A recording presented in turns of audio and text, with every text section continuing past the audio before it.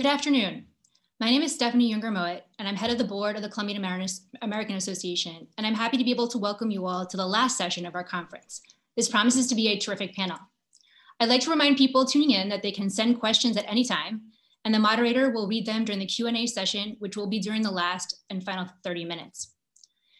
Thanks to the sponsors who are making this conference possible, Wilkie Farr & Gallagher and the Content Room, and our partners, Philip Morris International, ProColombia, WeWork, Look for Capital, Cámara Colombiana de Comercio Electrónico, LAVCA, and Nearshore Americas.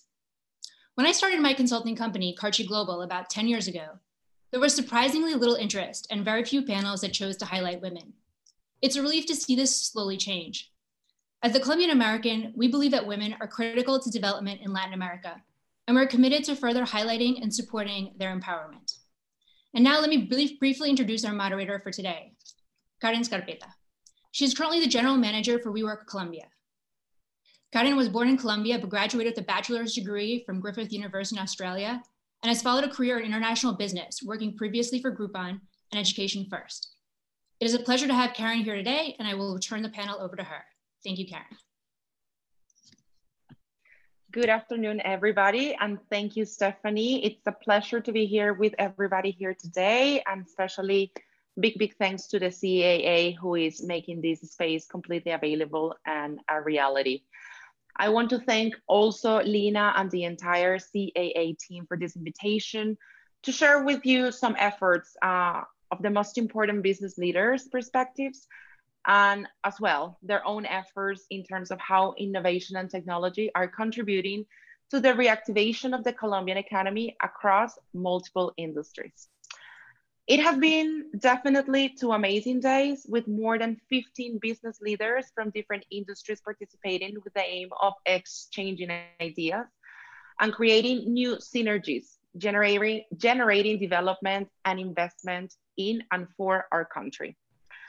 This last conversation, though, will highlight successful stories from companies that have already invested in Colombia and how they have addressed the challenges they have faced in terms of also how these contributed to their success. Right now and today, this panel will have a purpose of reshaping the future from a woman and tech for technology and development perspective. It is to highlight new and how government programs and organizations are investing and using technology in order to support vulnerable groups in the economy's reactivation process. We want to position women as the protagonists and leaders of this new era of tech industries and the recovery for our economies. We know that for sure there is a relationship between those 2 factors. And to talk more deeply about this, we have invited a couple of leaders that will be exchanging their ideas. They will be sharing how they have ruled and how they have become an example in their own industries, always putting women in a positive change maker sort of situation. So I'd like to start by introducing our panelists. Our first panelist is Abby Daniel. She's Senior Manager for Latin America, Canada, and the Caribbean Programs Team, Amazon Web Services. Let me tell you a little bit more about Abby. Abby is the executive responsible for implementing education programs, workforce development, diversity and inclusion, disaster prevention, cybersecurity, and others in Latin America, Canada, and the Caribbean market. With more than 25 years of global business experience in the private and public sector, Abby spearheads the creation of the dynamic new team that enables the AWS public sector organization to expand to these regions. Abby loves the outdoors, and it's an avid hiker and a runner. She has a diving certification from the PADI, Open Water, and she has also served in various non-profit boards of directors, including the Center Costa Rican Culture and of North America. We also have with us today, Ilana Milkes. Ilana is the founder and CEO of the World Tech and Heartbeat, companies that empower talent with 4.0 training. She has studies in finance, BBA and MBA, systems and history.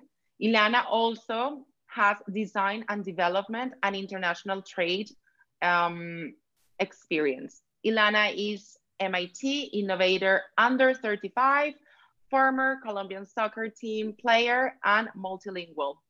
The World Tech Inc. is focused on educating millennials and centennials so they can feel empowered and ready to change the world throughout technology. They reach 21st century digital skills to motivate people through both on-site coding bootcamps and the adaptive learning platforms for organizations and students worldwide. Also, we have today with us Mario Maceroli. He's the president of Latin America and Canada for Philip Morris International. Mario joined PMI Argentina in 1998 and served in a variety of roles in Argentina, Switzerland, and New York. He was named Managing Director in Guatemala in 2006, followed by his appointment as Director in Corporate Affairs for PMI Spain in 2007. Mario was named Vice President of Corporate Affairs for Latin America and Canada in 2009. He then went on to become Managing Director in Spain and the Canary Islands in 2012, adding responsibility for Portugal and in April 2016, a position he held until his current appointment. Mario received a bachelor's degree from the Turcato Di Tella University in Buenos Aires, Argentina, and master's degree in business administration from the University of California at Berkeley. And last but of course not least, Marta Lucia Ramirez. Unfortunately, our Vice President of Colombia, Marta Lucia Ramirez, wasn't unable to join us today due to a last-minute change in her government agenda. However, she sent us a video where she wants to share with you a couple of her ideas. But before that, I want to share some of the achievements of Marta Lucia in the last couple of years, empowering women for a real transformation in our local society. On August 7, 2018, she became the first woman to hold the position of Vice President in the history of our country. In her capacity and based on the priorities of the government of Colombia, Mrs. Ramirez leads matters related to transparency and the fight against corruption and gender equality. Marta Lucia mainly concerned with women empowerment, the fight against corruption, as I was mentioning before, security, the creation of new jobs, competitiveness, and the strengthening of the three judiciaries.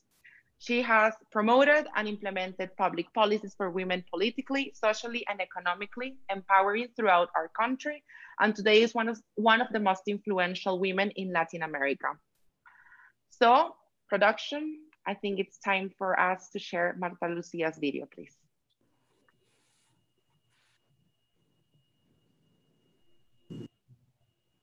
Ladies and gentlemen, I would like to start by thanking the Colombian American Association and her president, Stephanie Younger, for hosting this wonderful event and inviting me to share the government's initiatives regarding women and tech for development with great tech women and men, such as Ileana Mikes from Tech World Makers, A.B. Daniel from Amazon Web Services, and Mario Maceroli from Philip Morris International. I am deeply sorry for not being able to attend this panel, and I hope some of the initiatives and insights I will share now will serve to enrich this important conversation of how women in the tech industry are crucial for development. Under the leadership of President Iván Duque, and of course with the participation and very active role of the Presidential Counselor for Gender Equity, Heidi Gallo, our government recognizes the vital role women play in the socioeconomic development of Colombia. And as such, they have been of the center of our priorities and actions during these 2 years. The advancement of the participation of women in all social and economic activities in the world is less swift than desired and necessary. Part of the solution to gender equity problems consists in removing regulatory barriers and creating preferential opportunities, positive discrimination. In this regard, Colombia has made a lot of improvement. Let me say that the World Bank and some other multilateral institutions have made a report about legal restrictions in different countries against women, and Colombia is one of the very few countries without legal discrimination against women. In our country, women are allowed to participate in different activities in all the roles of the society, and women have no restrictions to have property.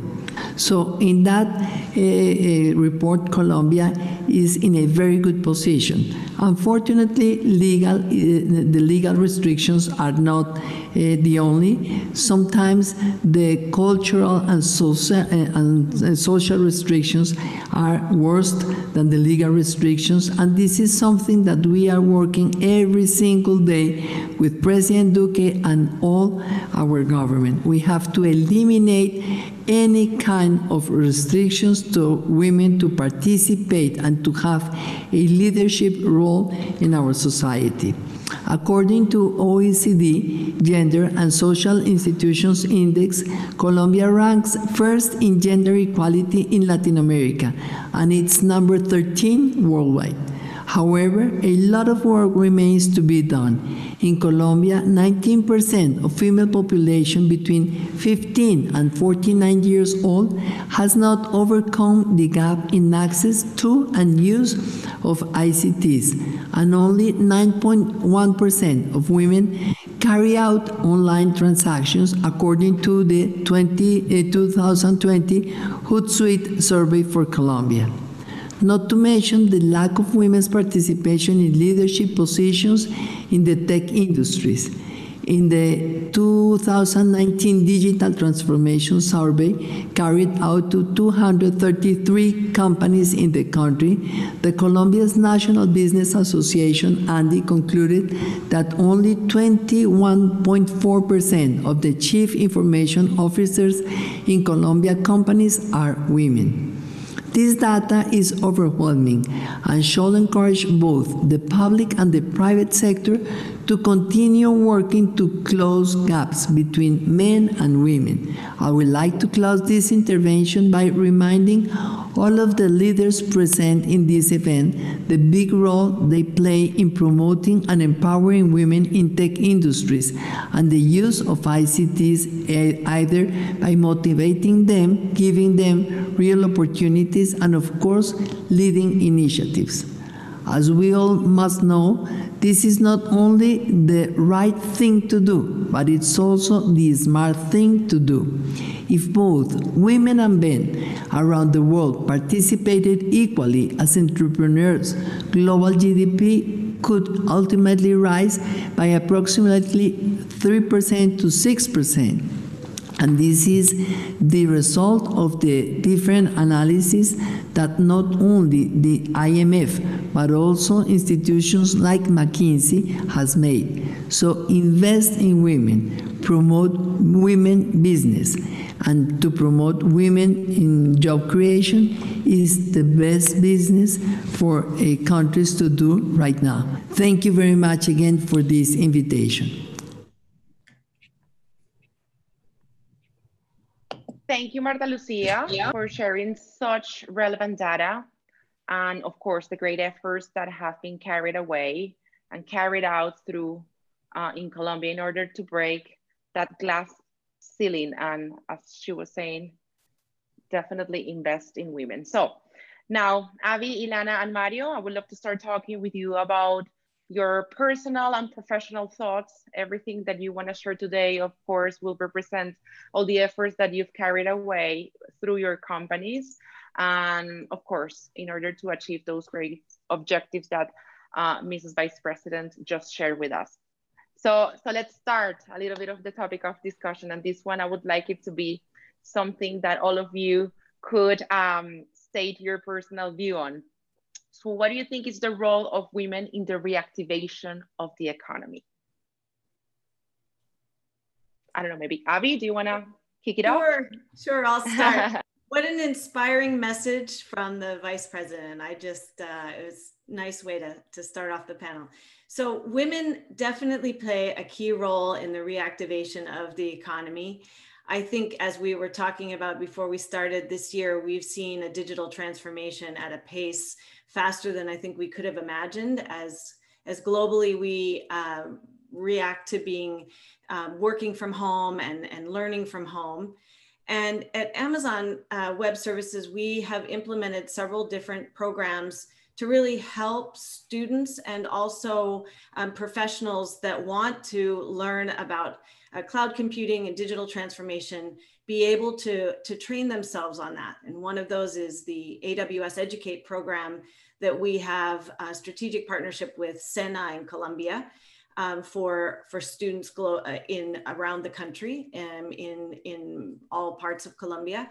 And we're also looking at other programs to help entrepreneurs and women entrepreneurs get the skills that they need to be able to use cloud computing for digital transformation. And one of those programs is called AWS Activate. And we've been working with the government and different incubators and accelerators and the startup community to give women entrepreneurs the tools that they need to be successful in the digital transformation world that we're in now. Absolutely, couldn't agree more. I think the first step always has to do with education, with training, with actually getting to develop those right skills. That's the start of basically the rest of the cycle. What are your thoughts, Ilana? Yes, thank you. I think the role of women in reactivating the economy are huge. I was looking at some data on how much unemployment there is among youth women. And we're talking about almost 28% on average for youth in general, and about 37% for women in that same group. So I think this is something that's very alarming. But at the same time, I think that women, we have proof that we have all the capacities if given the chance to not just learn and acquire those skills, but also be leaders in different industries.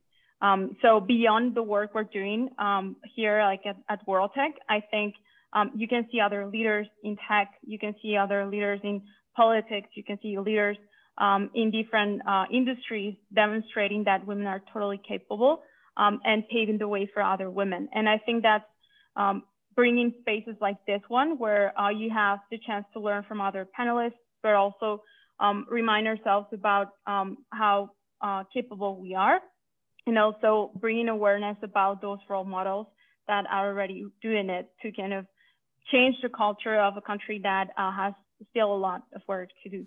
Now, in terms of like more numbers, I think that it's especially in technology businesses or technology in general, and in business in general, you have seen that, for instance, in terms of everything related to fundraising, we have less than 3% of funds from VCs going to women, despite the fact that women tend to outperform other people in business.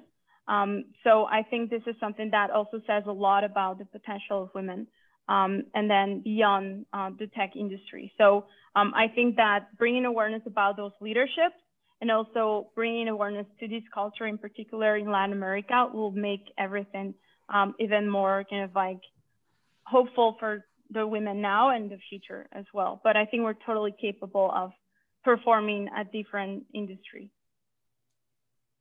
Absolutely. Bringing awareness and going a bit further, I'd say, also taking actions, you know? We don't want these discussions just to be discussions. We would like this to become realities for all of us. Mario. Thank you very much. And I also would like to start by congratulating the Vice President for such a strong message. Look, I will try not to go too much into the detail of our own industry, but as you know, we're living a tremendous transformation in the business. We're moving from a traditional cigarette company to a technology company through the introduction of what we call the reduced risk products. We started the journey already with research and development more than 10 years ago. And without going again into much more detail, that was done clearly looking at the consumer, and the biggest problem we had with our product was the effects on the health of the consumer. So we tried to address that. And through technology, 12, 13 years later, we were able to come with a product that reduces the exposure to risks on average on 90–95%. Now, what does this mean? Obviously, it's a revolutionary product, but on the other side, it's a complete revolution in the way we run the business. Now, the business model that we have is completely different. The organizational structure that we have is completely different. Before it was much more hierarchical. Today, it's a flat organization, much more agile. You need to be able to respond very quickly to the changes in the demand and to consumer needs. And the role that diversity and inclusion had in our company for that was fundamental. What we see is that in a hierarchical organization, and traditionally in our industry and our company, we were typical, white male, middle-aged profile. Today, I mean, we have done tremendous improvement, and we see a tremendous benefit. In an agile, more diverse type of management, we get much quicker decisions, much better results. And I think it's no secret. When we look at the data, we see data, for example, from McKinsey that shows that companies that have more than 30% female representation in the senior management, they outperform the companies who don't have them. We feel very proud at Philip Morris. We have been taking very seriously the issue of gender diversity as an objective some years ago already. Today, we stand at global level around 37% of our management are a woman. And when we look at the region in particular, we're more close to 40%. And when we look at Colombia, it's actually a very good example for us. Our management is 50–50. We very recently hired a woman managing director for Colombia, and we're having tremendous success as well. So I think clearly when we look at the way the business goes and the impact we can have is we have to understand is not how women can contribute, how companies need to be aware that the more they balance the gender in terms of the senior representation in the management teams, the more rapid they're going to grow going forward. And that's what we're all looking for, right? And we clearly see that happening in our company. I mean, we were forced by the change in the business model, in the type of product we are selling, in the type of organization we need to run. And today we can see the benefit, no doubt about it. Thank you for sharing that, Mario. I'm very pleased to hear that in Colombia, you're already hitting that 50–50. I wouldn't say mark, but I would also call it a great advance, as you mentioned. And well, hopefully that'll be the start for a great growth in the region as well. So just to keep up on the conversation, as you were saying, technology is definitely driving the change in the labor force. That's no secret about that. How can we prepare women for the future workforce? And getting a little even deeper on that question, how do we make sure that rural women who often lack connectivity also are acquiring the skills that this labor market actually requires? So I guess I can go first again. So I would say, please. You know, for us at Amazon Web Services, and for me personally, I think having women role models and opportunities for mentorship is really crucial. One of the programs that we launched this year, which was new for us, and we piloted it in Chile, and then we did a version specifically for women that had women from 5 countries participate, was a tech skills course that included not just training, but also mentorship opportunities, which I think really strengthens the learning. And then it finalized with the certification. But for me, role models and mentorship are key. I think that for us, our vice president for public sector at Amazon Web Services is a woman leader in technology. And so for all of us that are in the public sector business, we look to our a leader as a global woman in technology. And that's really important. For sure, that's a great example. And once you see that it's actually a reality, of course, there with a path of a mentorship, greater things could be achieved. And I'll just add one other thing that I think that this year I'm proud of, that we launched the Women at Amazon Latin America chapter. And it's again a mentorship networking opportunity. And we have 100 women in the chapter that are active.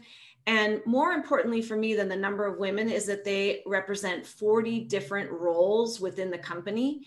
And I think it's important to know that you can be a successful woman in tech without necessarily being an engineer. You can be someone who's in a product family, or someone like myself who runs a program team, and acquire the skills that you need without necessarily having to be a woman engineer. You can still have a successful career in tech. Thank you, Abby. Yeah, and I'd like to add to that, so for instance, in our case, so we noticed that over 70% of the schools in Colombia are rural. If you come from Bogota or Medellin, you don't really notice that. And then from that 70% mark, we have only 16% of those schools having access to the internet. So we're really leaving behind a lot of people. I know the government has been doing a lot of efforts to promote connectivity in terms of like coverage across the country. But in particular, we started to notice that we needed to find a model that was not dependent on the cloud to work and not dependent on having devices to work. And so we designed and we developed this IoT and also electronics and robotics maker kits. And we're working with the Ministry of Science, and we're working with the Ministry of Culture and Fundación Bancolombia. And we're going to like places in rural areas where there's no connectivity and there's no necessarily infrastructure to teach robotics or electronics, or programs that require some type of infrastructure that as of today is not yet ready. And so we're going from like the south of the Pacific to the north of Urabá, which is also part of the Pacific. And we've been able to teach, for instance, children and their families how to grow mushrooms, and from there grow vegetable leather, which is like a biomaterial that we're teaching how to create. And also, for instance, with electronics conductive ink, we're teaching how electronics and circuits work. And these maker kits are non-dependent on software or non-dependent on infrastructure. And especially, like you said in your question, like rural areas are something that we definitely need to consider when developing skills for women and also for like their families. So that's something we have been working on this year. Wow, Ileana, that's amazing. That really makes a difference on that specific of our rural opportunities. Out of curiosity, how are you selecting the areas where these programs are taking place? Yeah, so we had the chance to meet the Dr. Mabel Torres. She's the Ministry of Science, and she comes from the Pacific. And she is a scientist, and she knows very well like her region. So we started there. Our goal next year is to go beyond the Pacific and go to other areas.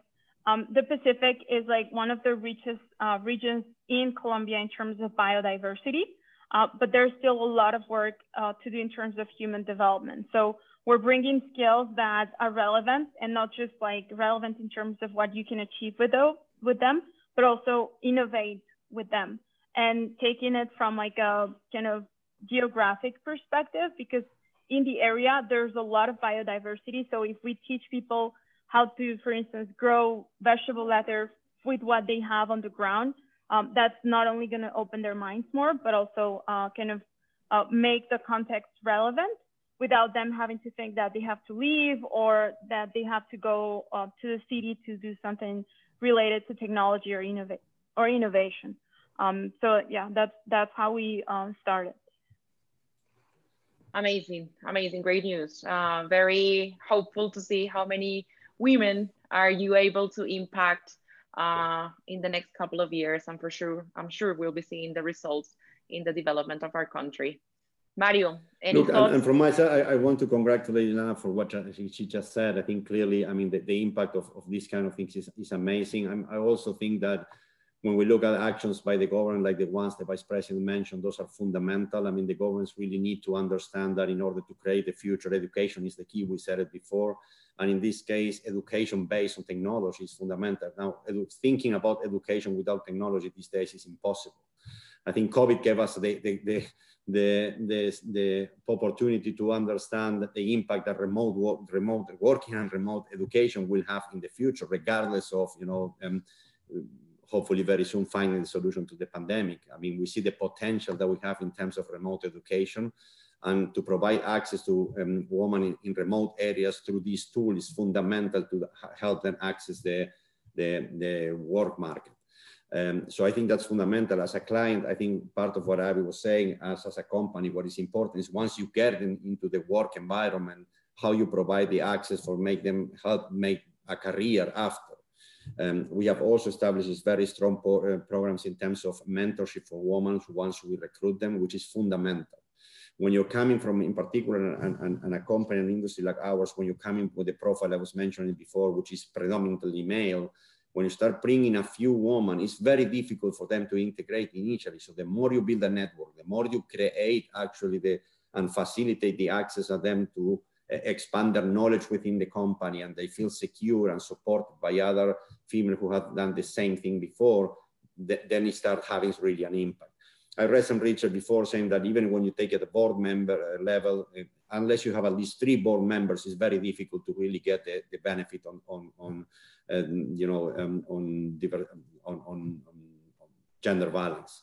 So I think that's the steps that we have to follow and be very conscious about it. I mean, we wanted to different stages as a company. Initially, it was just, put an objective of increasing the female ratio without anything. Then we had the tremendous and long discussions about quotas, and people who love quotas and people who hate quotas. I have to say, I personally used not to like them, but I understood that unless you had them in a company like ours, you will never get there. And today we came to a point in which every senior member, any managing director or director in a management team in a market has a specific KPI in terms of female ratio in their organization. So that's how we made it happen. That's how we accelerated. And all these initiatives about internal networking for women and coaching programs are fundamental for them to integrate much sooner and feel supported within an organization. Mm-hmm. Mario, can you share with us how long ago did you start applying the quotas as a KPI? Look, we live phases, but I would say in particular the last 4 or 5 years is when we were since we actually launched these new products, and we realized at the end, it was for us a big wake-up call. It was to say, look, in the old organization with the old product, we have been doing that for decades. We were the best doing it. It was very easy, and it was kind of a very efficient machine, producing and selling. When we revolutionized the business and the way we operate, it required complete different thinking, and that's when we realized we need much more diversity in terms of gender and in terms of on the way we were building the organization. That's when we started making much more aggressive the objective, because we thought, look, the key to the new business model is to be consumer-centric. We need now to be closer to the consumer. Before, we were a marketing machine. We shoot campaigns, people buy, and you sell. That's basically it. Today, you have to be hand in hand with the consumer. And when you look at the consumers, what do you see? 50-50. I mean, you see half women, half men. So if you want to really understand and replicate the consumer thinking and have impact in consumer, you have to aim at the same, because if not, you're always going to have a gap there. And that's when we realized, and we started pushing very hard for that. And great.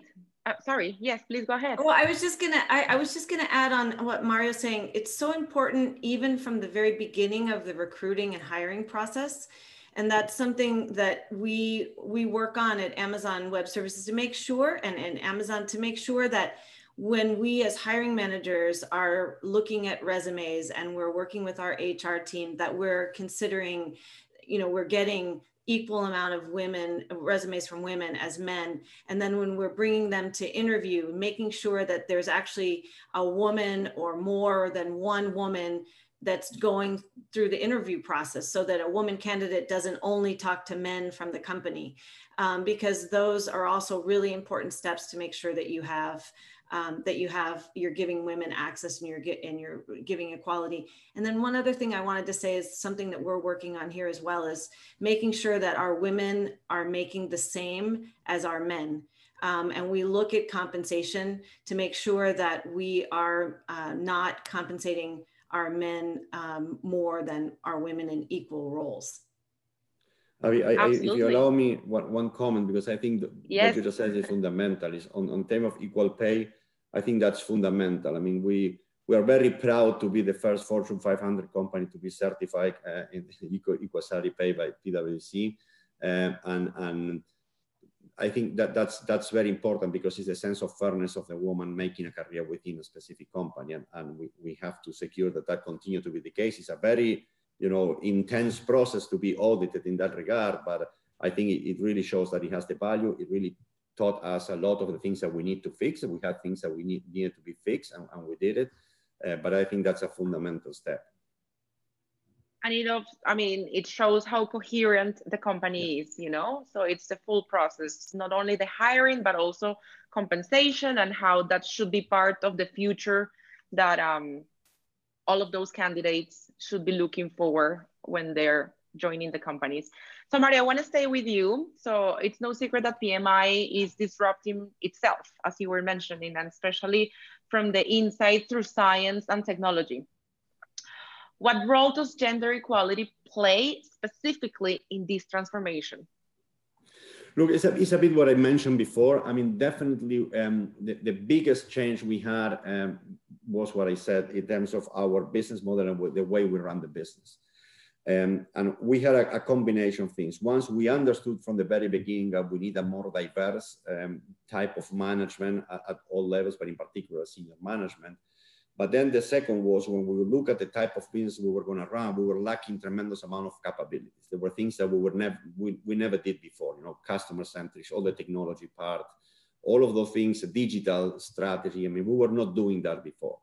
So I think we saw clearly that we needed to bring much more gender balance in the organization. And then we saw a tremendous opportunity, because you're building new capabilities in which you can really focus in getting the balance in terms of gender, and at the same time get the capability there. So I think the biggest role it plays, what I mentioned before, is we have a much flatter organization that needs to make much quicker decisions and be much more balanced.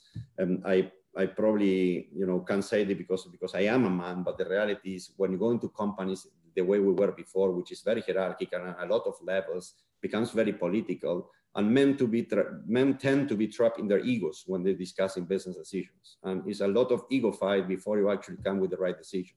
Women are much more pragmatical. I mean, it's like, what's the problem? What's the solution? Let's go for the solution, and don't care that much about their egos.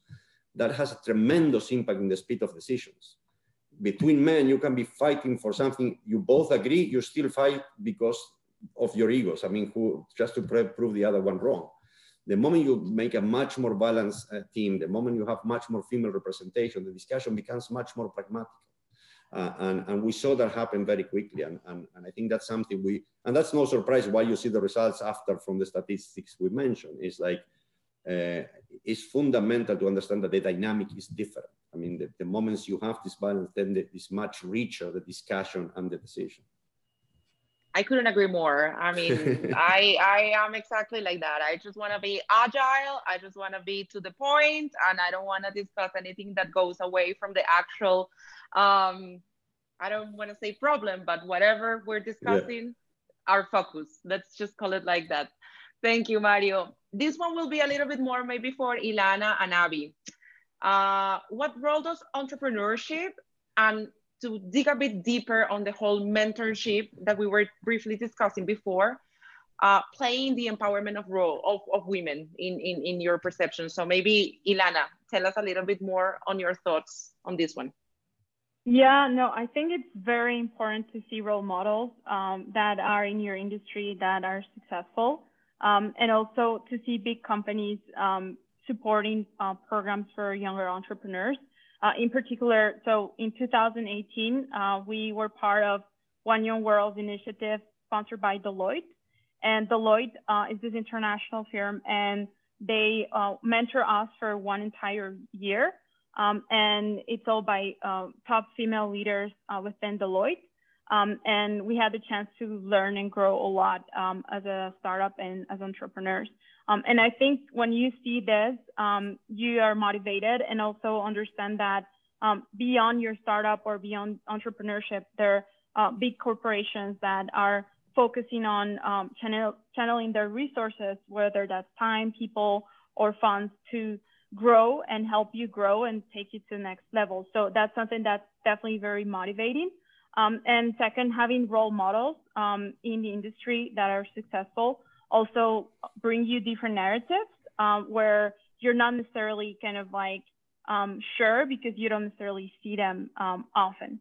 So I think both having mentors from like other organizations that are supporting entrepreneurs and also seeing role models is definitely very helpful for entrepreneurship and for women entrepreneurs in technology in particular.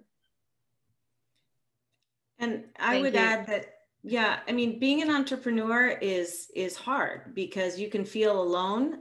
You're starting something new. And so I definitely agree that the networking and the mentorship are really important. And in the entrepreneurship programs that we have, we do definitely incorporate those elements of network with other entrepreneurs so that you have somebody to reach out and talk with, and then the mentorship opportunity. And we also, so on the AWS side, on the Amazon Web Services side, which is our programs are for the type of entrepreneur that's going to be using cloud computing.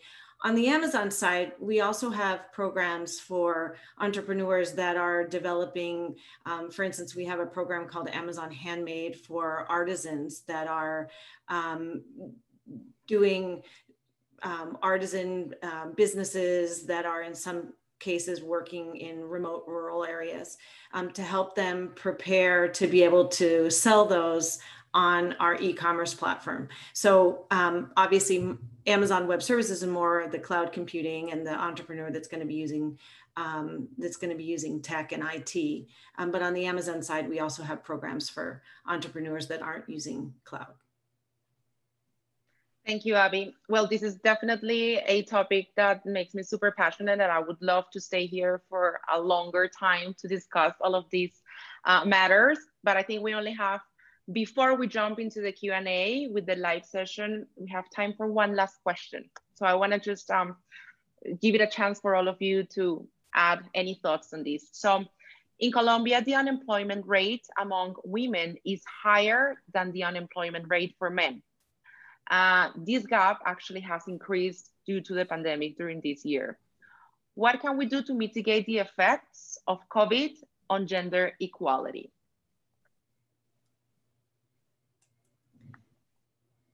Please, Abby, yes, go ahead. So I go back to education. I really feel that there are, when some opportunities this year because of COVID have closed, there are new opportunities that have opened. And I think that we have a series of free online learning courses. And I realize if there's not connectivity, that's another question. But if someone does have access to online learning, we have lots of certification courses that are free and available for continuing education training. So I would just say, for me, education is the equalizer and will help with the opportunities. I really fully agree. I mean, I think to some extent, I mean, unemployment was higher among female women before COVID and today. And I think to some extent, COVID also is a little bit of a reset, right? Because I mean, we know that the effect of COVID is going to go away. And we know that as of next year, companies will have to start recruiting again, the ones that were letting people go because of the impact of the pandemic. I mean, in our case, we took a decision, and when the pandemic hit, we made the decision as a company not to let go anybody in the period of the pandemic. So we thought that was a responsibility we have to our employees. But when we look at the impact in the markets, I mean, agree with the comment Abby made, which is once these resets, companies are going to start looking again. So take the opportunity to prepare yourself from when this starts growing again, potentially and hopefully next year, and education is key. The more prepared you are, the more you are up to date in terms of what the companies will be looking for, and technology, digitalization, and so on are key topics in every aspect of the business today. It's not about being an engineer. It's for doing HR, you need to be savvy in technology. For doing marketing, you need savvy in technology. For being a sales rep, you need to be savvy in technology. So I think everything you can do to use this time to prepare yourself for that is fundamental. Yeah, and I want to add, oh, sorry. Yeah, I want to add that like doubling down on programs that are promoting women. I think that the gap existed before this COVID pandemic, and now the gap is just growing. So it may take us years of like work again to get to even the levels we were before, which were not the best. So I think doubling down on programs that are promoting not just women's education, but also development, also like work opportunities, also empowerment. And I think this is a work that we do within our organizations, but also being part and supporting other organizations outside of ours. So I think that's something that we're starting to see now with the data, but it's really gonna kind of be more evident next year as things keep evolving like they are. So I think doubling down on those efforts is necessary. Absolutely, creating a greater impact. Of course. Because, I mean, I was mentioning a comment before, but I mean, when we look at the challenges we had in terms of pushing gender diversity in the region, in particular in Latin America, and in particular for more senior levels, I felt and I strongly believe that the full system is biased and not ready. I mean, when I talk about headhunters, recruiters, and so on, and when we're talking about trying to get, you know, balanced list of candidates and so on, it becomes a very challenging task. I mean, when I look at the two more senior positions I needed to hire this year for our company in the region, one was the MD, managing director in Colombia, and the other one is the vice president for commercial based in New York.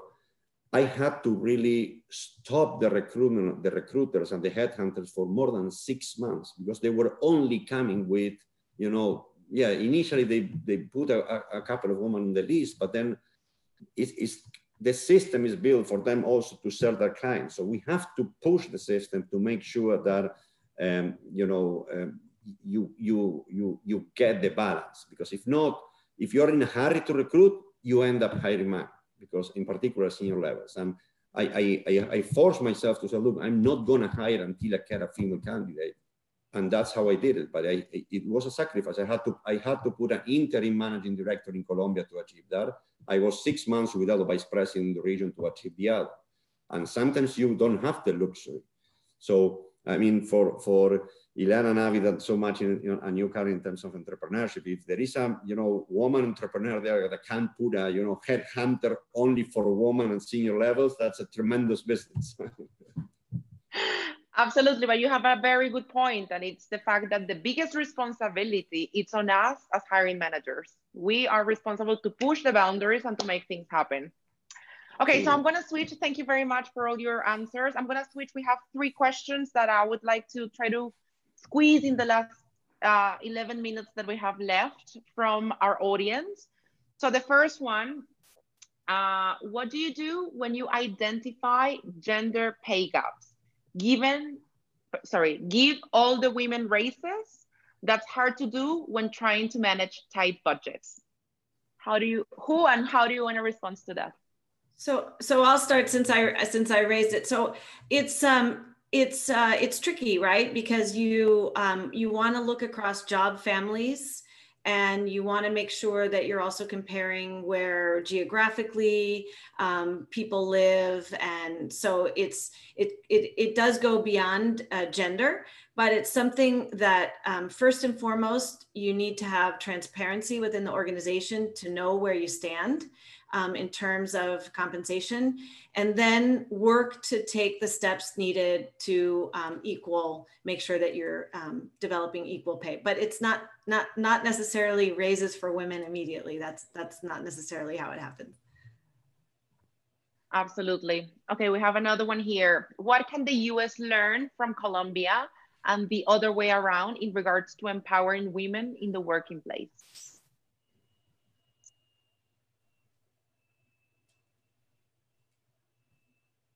Any thoughts on that?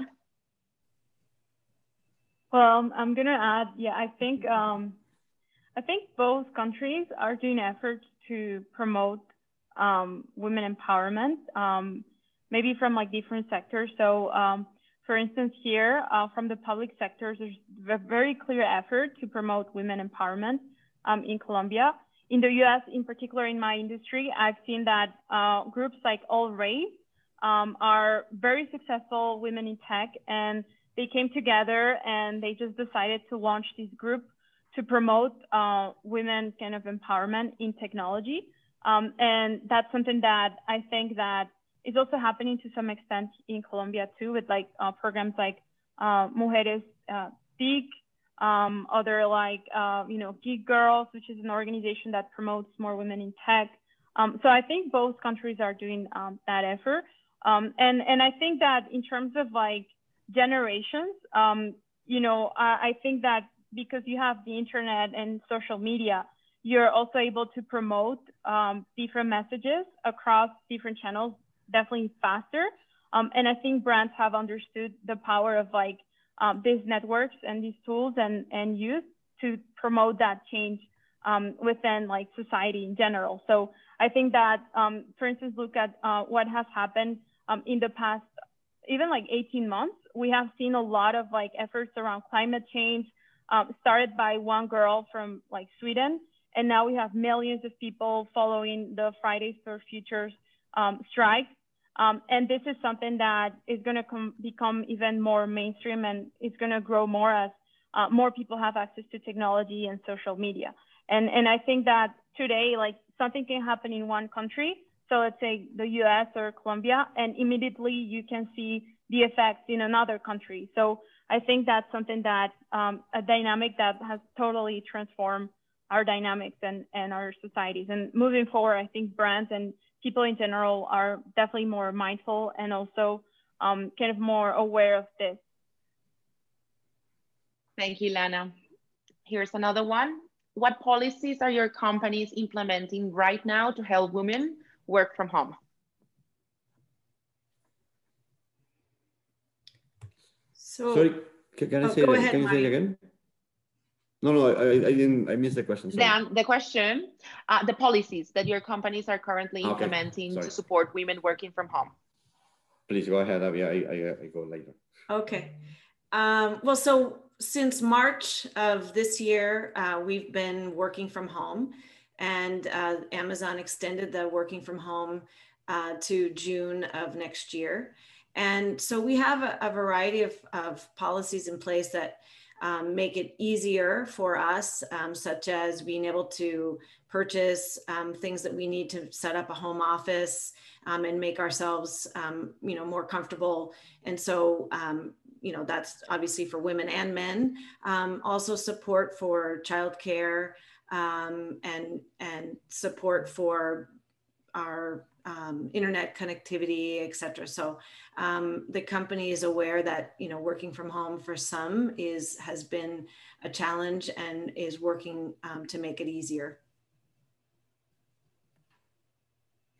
Look, for our company, and I'm a firm believer that policies are not always the best way to achieve something.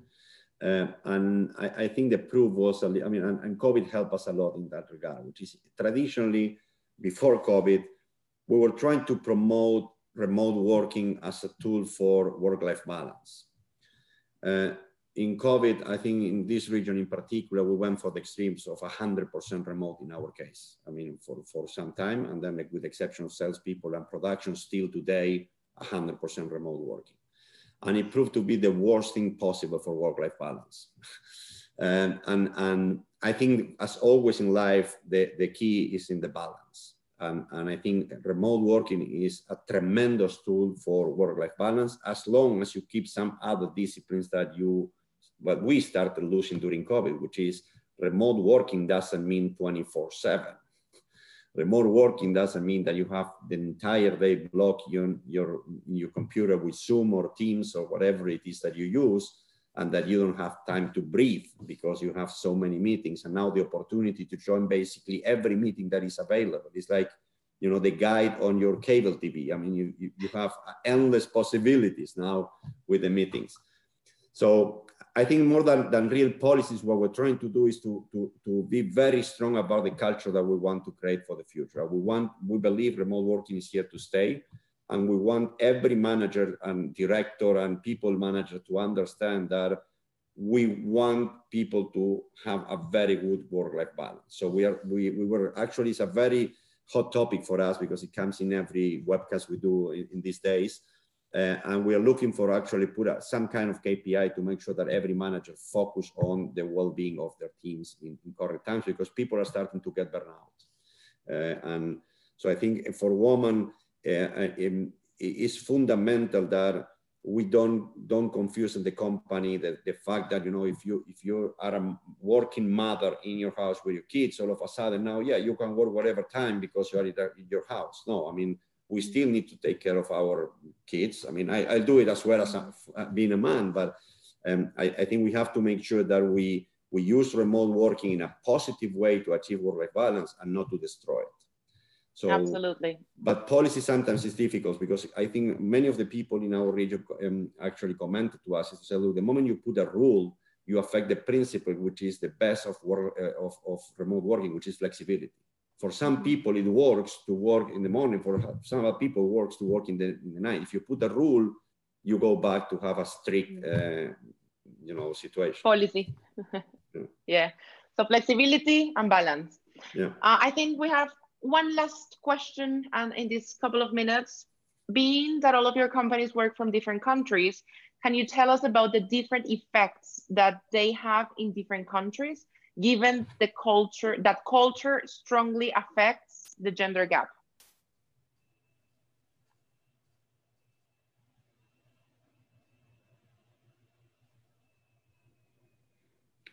I can volunteer very briefly. I mean, look, I take care of the region. So I have to say, directionally, the full region, Latin America, when I compare, I had experience in Europe, we are still a long way to go in terms of, you know, gender balance. I mean, when I compare my experience with Spain, I mean, being 50-50 in management, you know, 40-60 in the minimum is very normal. I mean, it's what you see.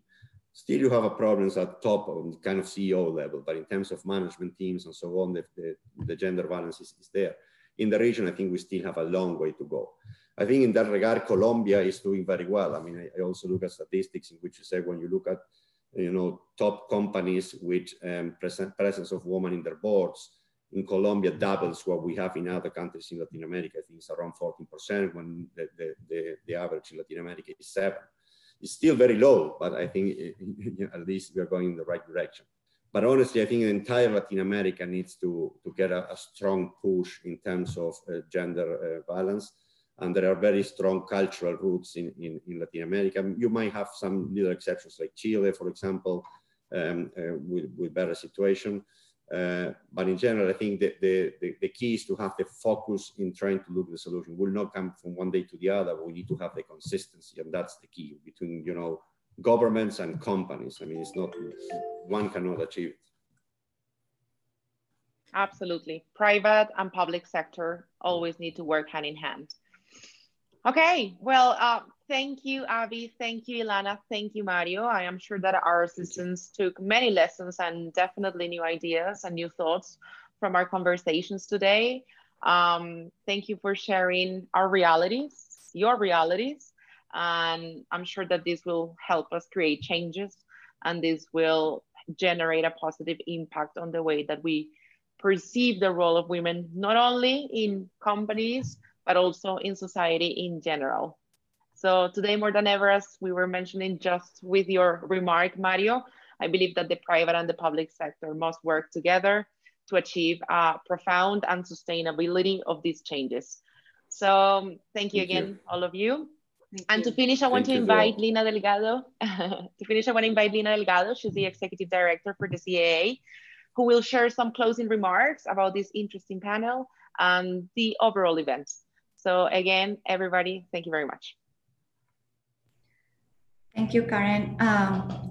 Thank you, Abby, Ilana, Mario, for such a great discussion about the importance of empowering women, especially during these difficult times we are facing throughout the world.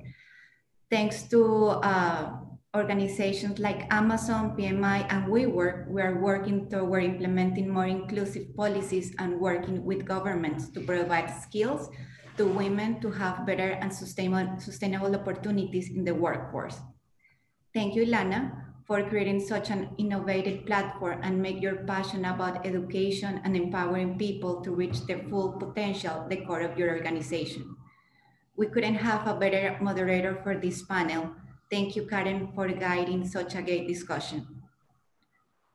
As the last session for our conference, Innovation and Technology Solutions Leading the Recovery of the Colombian Economy concludes, I would like to thank all the panelists, moderators, participants, partners, and sponsors for taking the time and spending these 2 days with us.